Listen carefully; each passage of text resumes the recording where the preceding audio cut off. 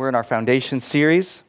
We spent the first half on us and the Lord, the first several messages on you and God, and being a disciple of Jesus. We're now in the phase of this series of disciples together, being disciples of Jesus together, connecting.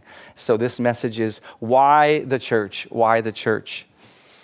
If you've been in this church for several years, I don't know that you'll hear anything brand new today, but I'm pretty confident that you will hear something you need to hear again today. I boldly say that, but I believe that it is true. The Lord has given me faith that this is a message He wants preached, and He wants our hearts to hear, because He cares about the church, and He cares about us understanding what the church is and why we should be gathered together and be spending time together, and what we're supposed to be doing that for whom and for what reasons. And the church is a holy thing. As I went through these passages again, preparing for this message, I was cleansed again to recognize just the holiness of God's people, the holiness of what it means to be united to His name as His bride. The great dignity is conferred on us, and how that means we need to treat His church with honor. We need to treat His church with care and love and devotion, because it is His bride. So that's what we're going to talk about today in various ways, and we'll be talking about it next week for the second part of this specific idea of why the local church. I'm going to start with a passage from Matthew 16. This is the first time that Jesus ever mentions the word church, this word ecclesia in Greek. It's the first time it occurs in the revelation of Jesus Christ in this Gospels in Matthew 16. I'm going to read verses 13 through 19. Now, when Jesus came into the district of Caesarea Philippi, He asked His disciples, "Who do people say that the Son of Man is?" And they said, "Some say John the Baptist, others say Elijah, and others Jeremiah or one of the prophets." And He said to them, "But who do you say that I am?" Simon Peter replied, "You are the Christ, the Son of the living God." And Jesus answered him, "Blessed are you, Simon Bar-Jonah, for flesh and blood has not revealed this to you, but my Father who is in heaven. And I tell you, you are Peter, and on this rock I will build my church, and the gates of hell shall not prevail against it. I will give you the keys of the kingdom of heaven, and whatever you bind on earth shall be bound in heaven, and whatever you loose on earth shall be loosed in heaven."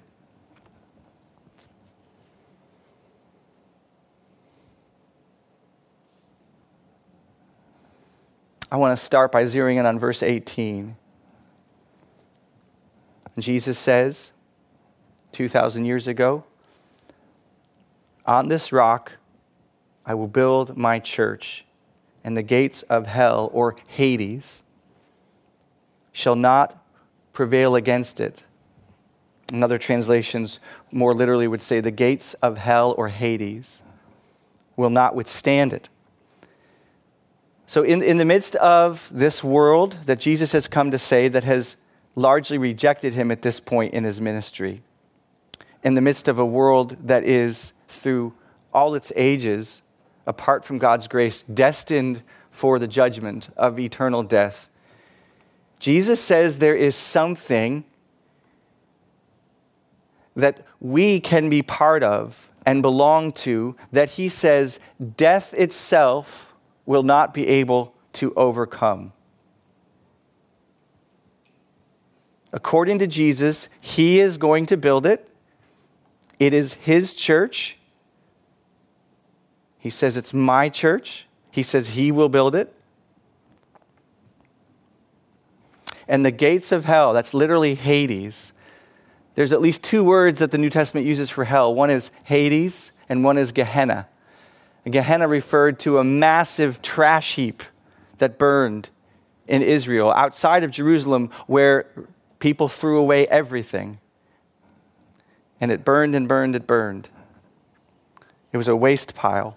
But the word Jesus used here, Hades, is a word that refers more likely to Sheol, the place of the dead, the abode of those who go in the ground, where their spirits go. It's a sad place in the Old Testament. It's a place where God is not praised, where things are forgotten, and people who go there remembered no more.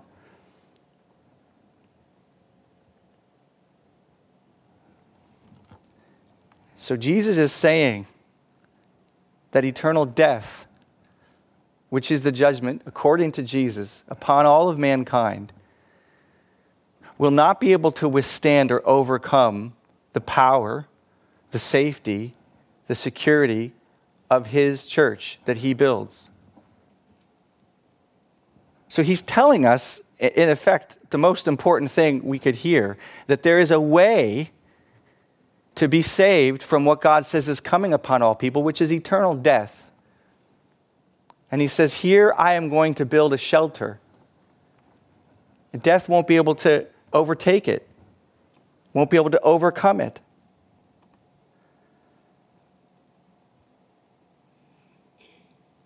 And he calls it his church.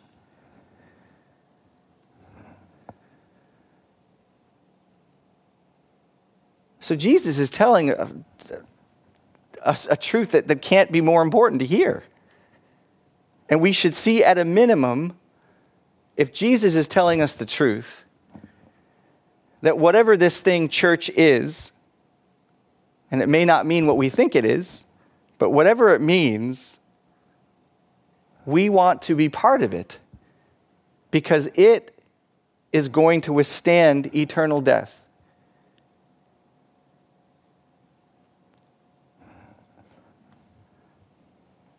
Jesus came to destroy the works of the devil, which is death.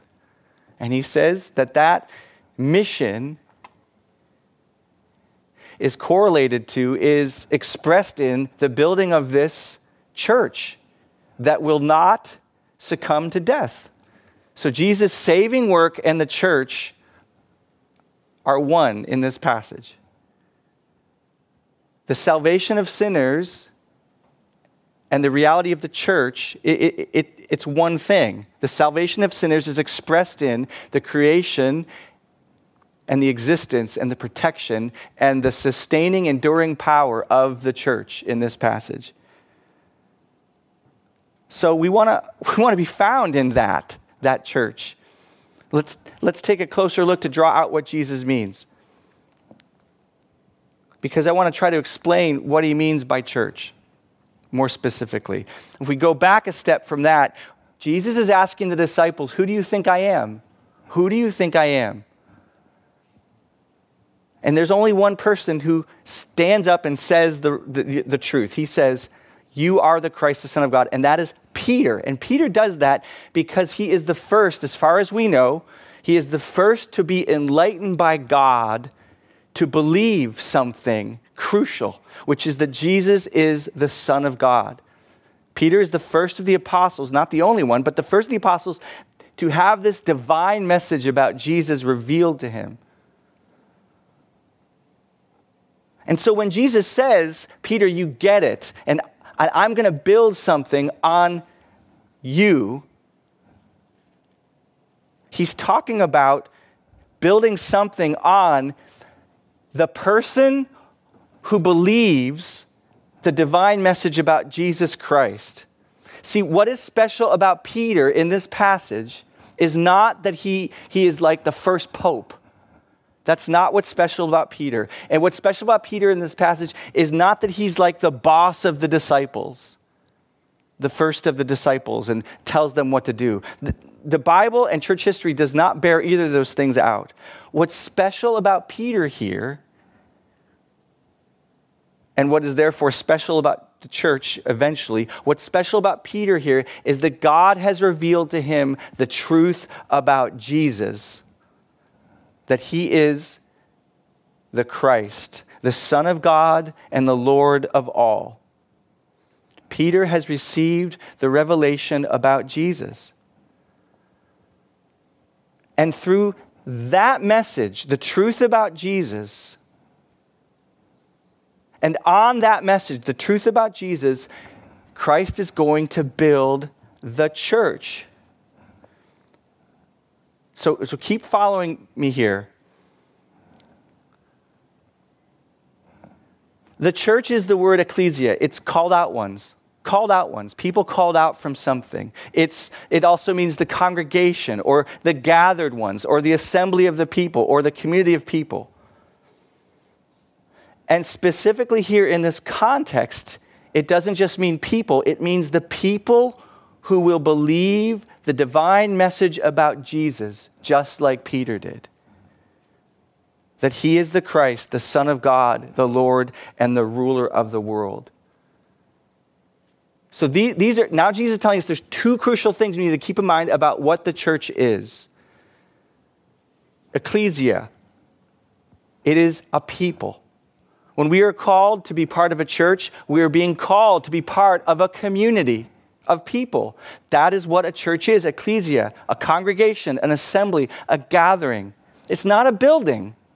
Like, hey, at the corner of 5th and St. John's, the church is selling these things. Or I'll see you guys at church on Sunday. I understand. I'm not going to be word policing that. That's okay. But that's not what Jesus means at all here. It is not a building.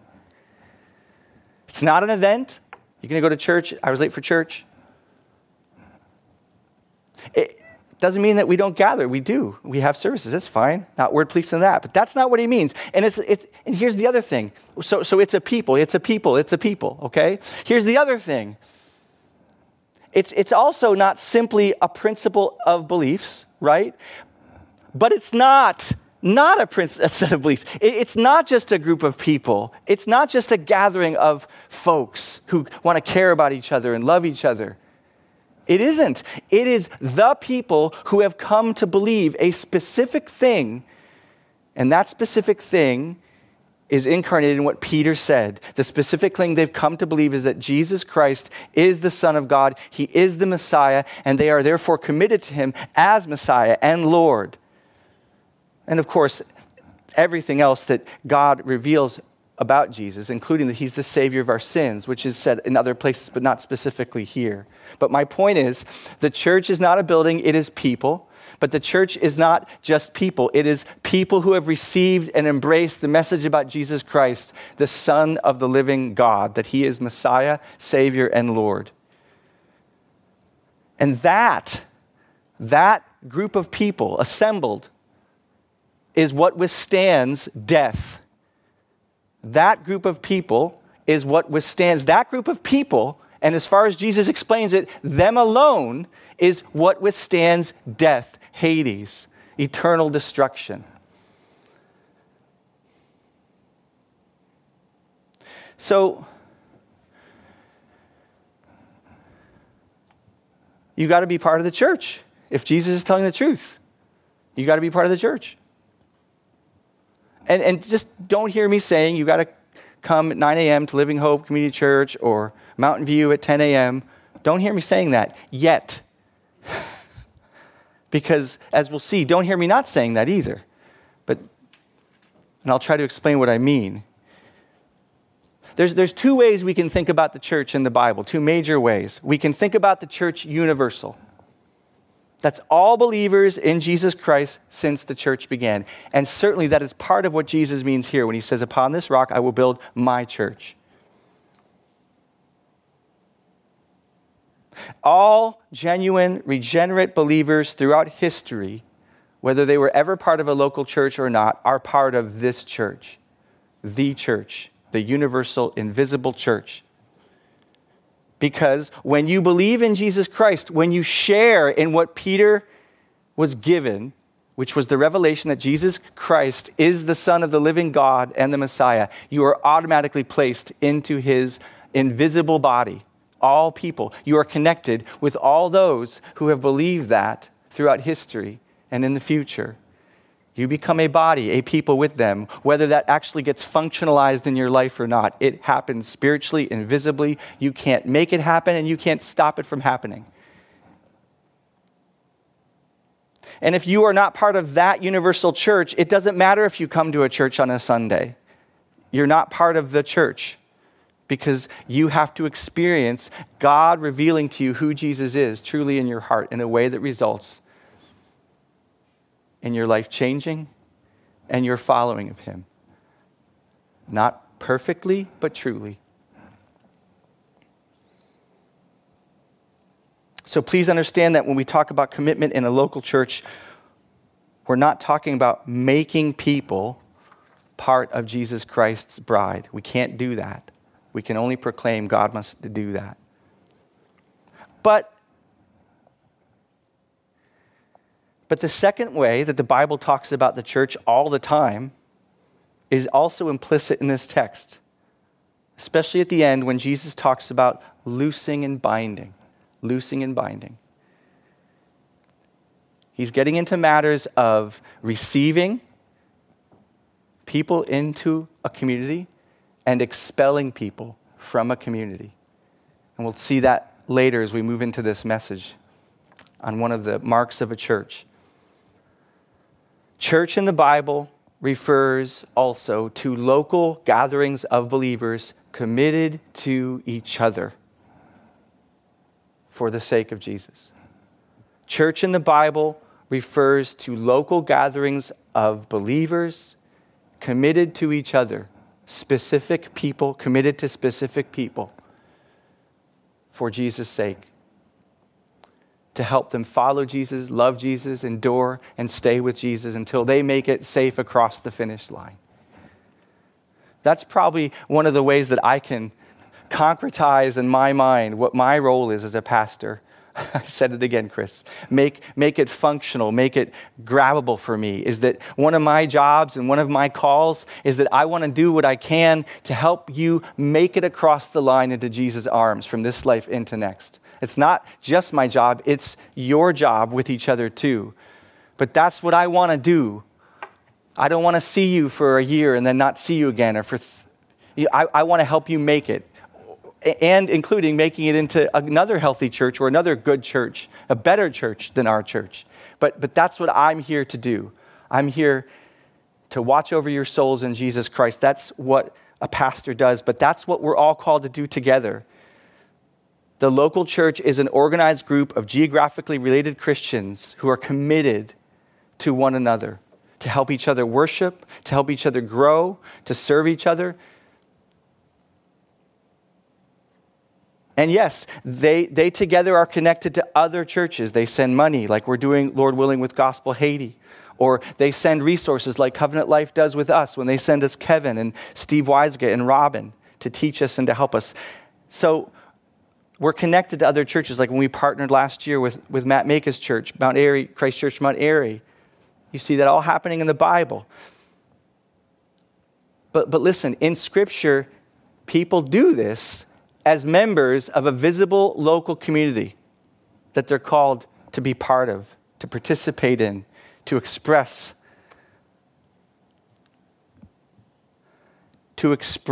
their belonging in the universal church.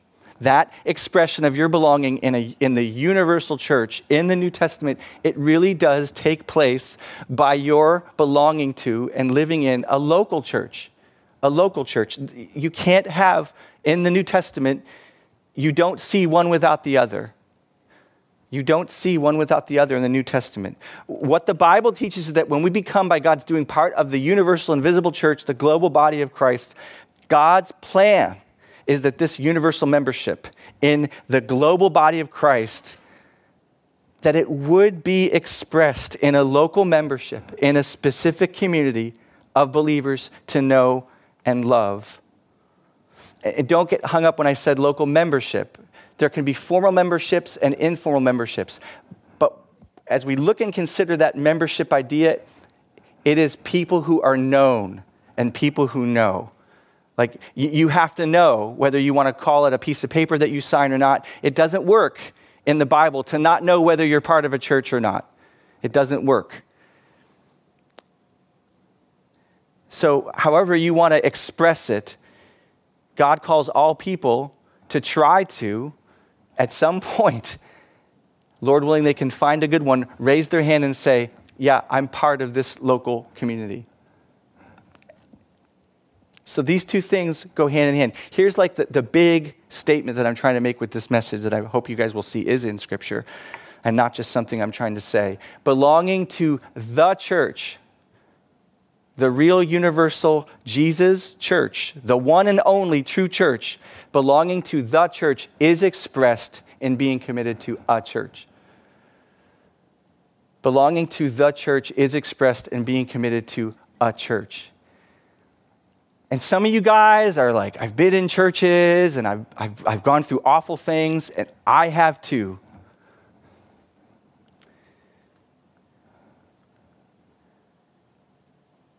You've been sinned against in churches. I have too. You've sinned against others in churches. I have too. And it can be really painful. And it can take you a long time to get healing from that. For real.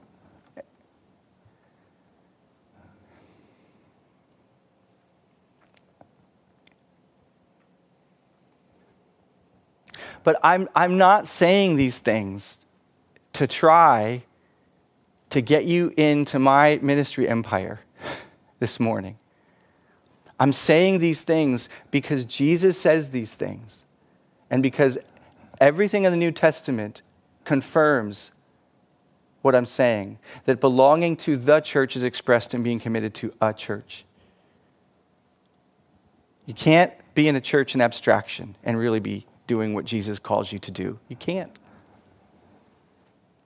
I remember talking to a guy several years ago in the middle of COVID.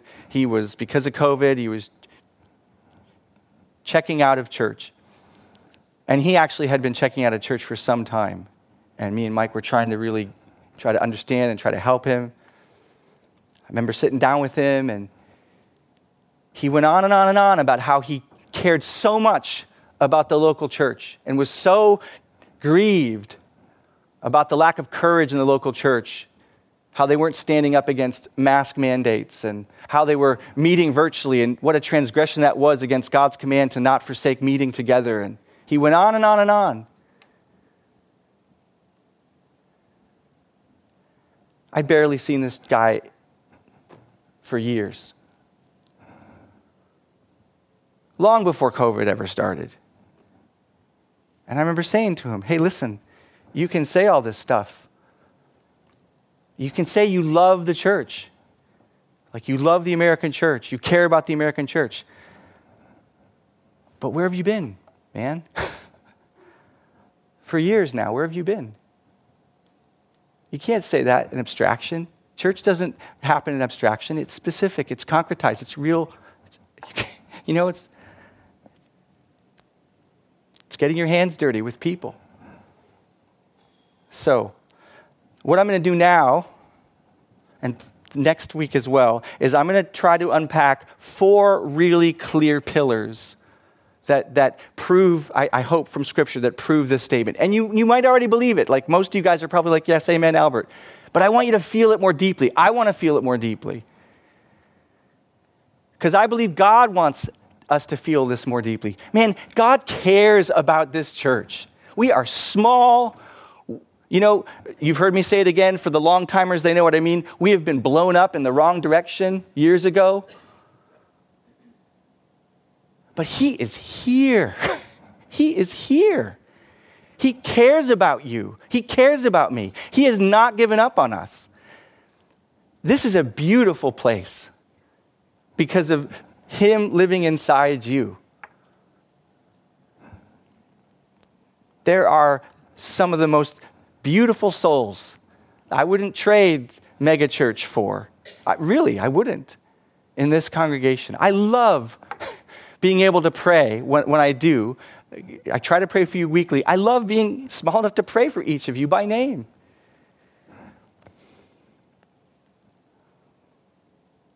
And I believe God has more work for us to do. He has repairing work for us to do. He has rebuilding work for us to do. And He's doing it, I believe, right now, this morning. So I'm going to bring us over today and next time 4 ways that I see the local church evidenced in Scripture. That this is true, that belonging to the church is expressed in being committed to a church. They have to go together in God's call in our lives.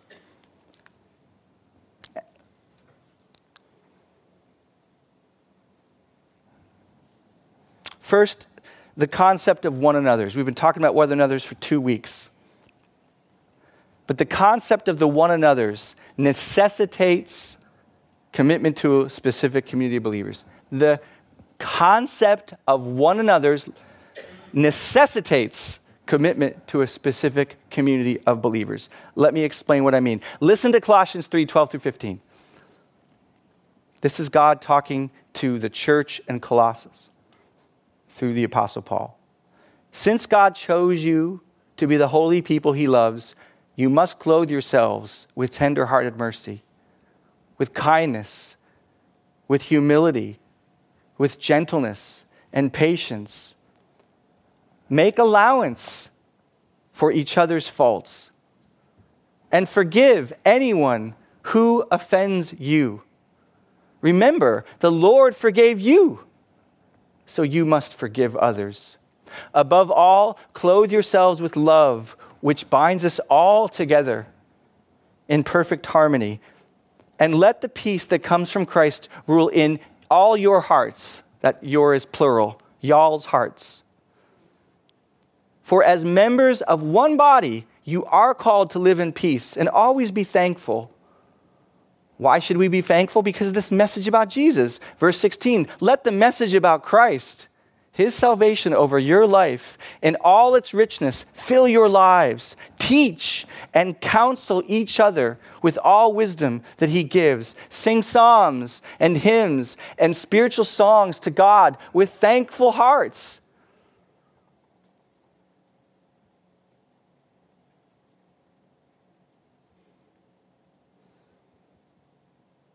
How are you going to do this if you barely know the people in your church? How are you going to obey these commandments if you don't know the people in a local church?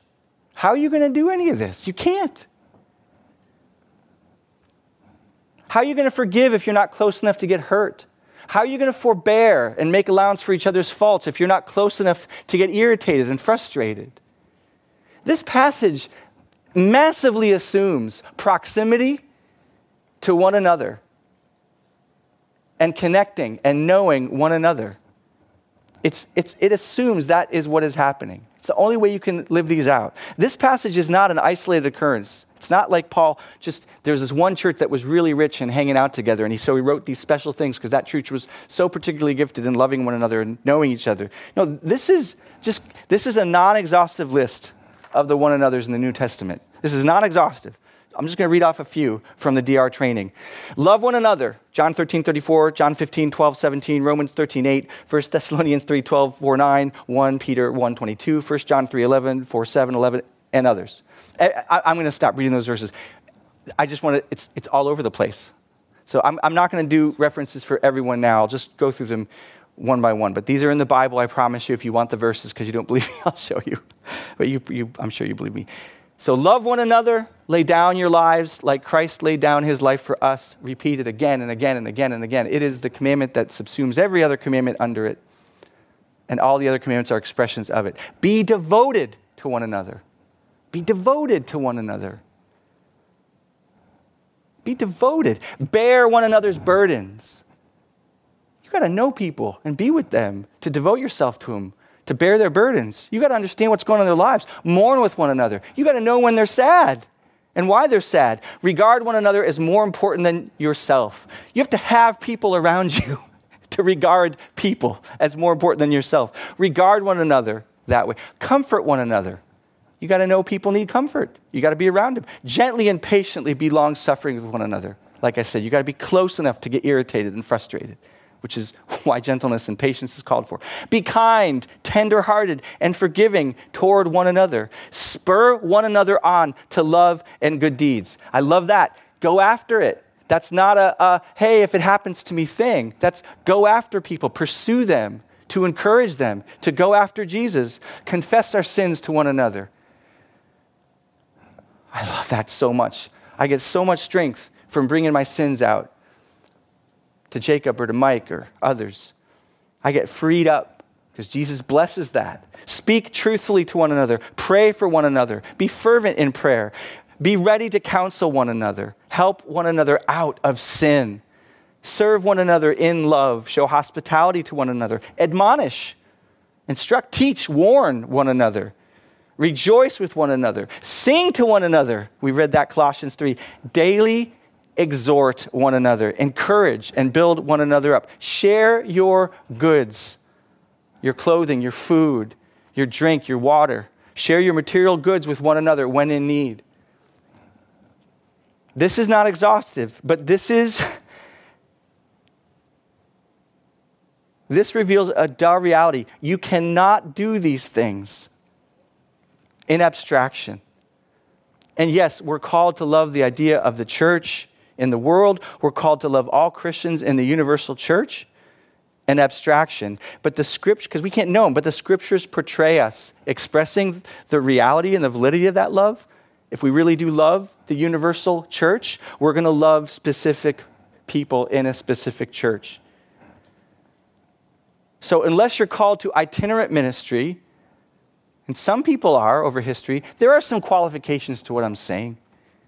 But unless you're called to an itinerant ministry like the Apostle Paul or Billy Graham or J. Hudson Taylor, the normative, overwhelming implication of Scripture is that you and I are called to forbear and forgive and admonish and teach and sing and mourn and comfort and counsel to real people in an ongoing relationship with them over time in a church.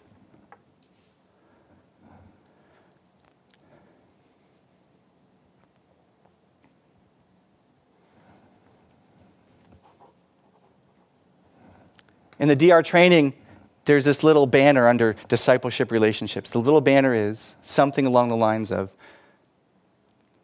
our vision for discipleship relationships in Living Hope Church is that each person in our church would be loving someone faithfully and being loved by someone faithfully in this church. That everyone in this church would be pursuing loving someone faithfully and being loved by someone faithfully.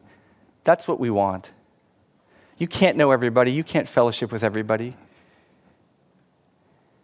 But there should be someone here that you are pursuing, that you are seeking to love faithfully over time, that you can really live these commandments out with. And there should be someone in your life who is doing that for you over time. You might have a really good reason why you're not doing that. You might. Sometimes people do. But if you're not doing that, you should have a really good reason.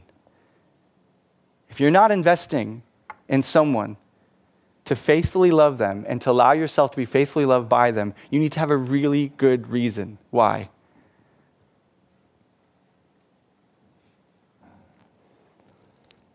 The one another's of the Bible necessarily imply knowing and walking with a specific group of people in a local church.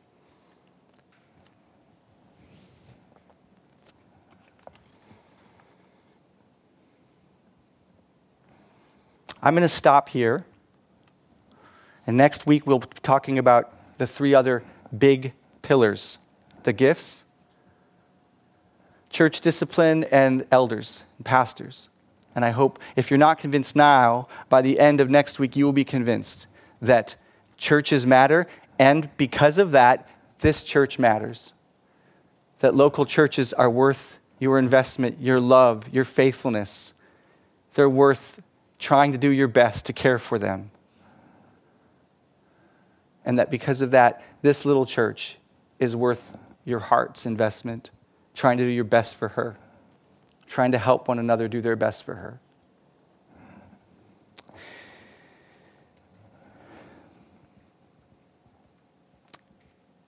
I want to just say one more thing about fellowship with one another, because that was the highlight here. You don't have to be in a DR like this specific methodology that I've brought before you guys. It's not supposed to be complicated. Truth, life, and prayer with people committed over time. We're starting this month, and my plan is that this term will end in June. I want to invite you, if you haven't done it, to consider it. Do the training, think about it. You don't even have to commit to it in the training. Just come up and tell me you want to think about it, you want to be there at the training, and I'll help you. It doesn't have to look like the DR thing. But it needs to look like something. Your loving one another needs to look like something. If it's on your heart to start a small group, let's say you want to be in a little small Bible study with men and women. I love that. I'm still trying to figure out the dynamic between community groups and discipleship groups in our church, how to make that work. You can create something. I will help you. I'll be all for it. If you're like, I want to do a little small group with a few married couples, or with the small group of singles, I want to get together with them regularly. It doesn't have to be the DR methodology. If you have a dream about it looking like something, there's a really good chance that I would love to help you do that and to help promote it here, to invite people into what you want to lead or you want to do. I mean, if it's crazy or it feels unsafe, I'll try to be honest about that, but it doesn't have to look like the DR, but it needs to look like something, brothers and sisters. It should look like something.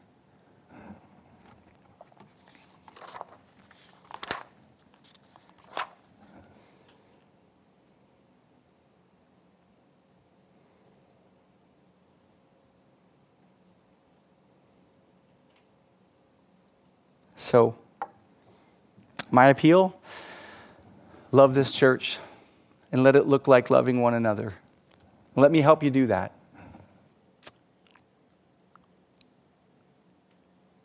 I'm going to pray for us.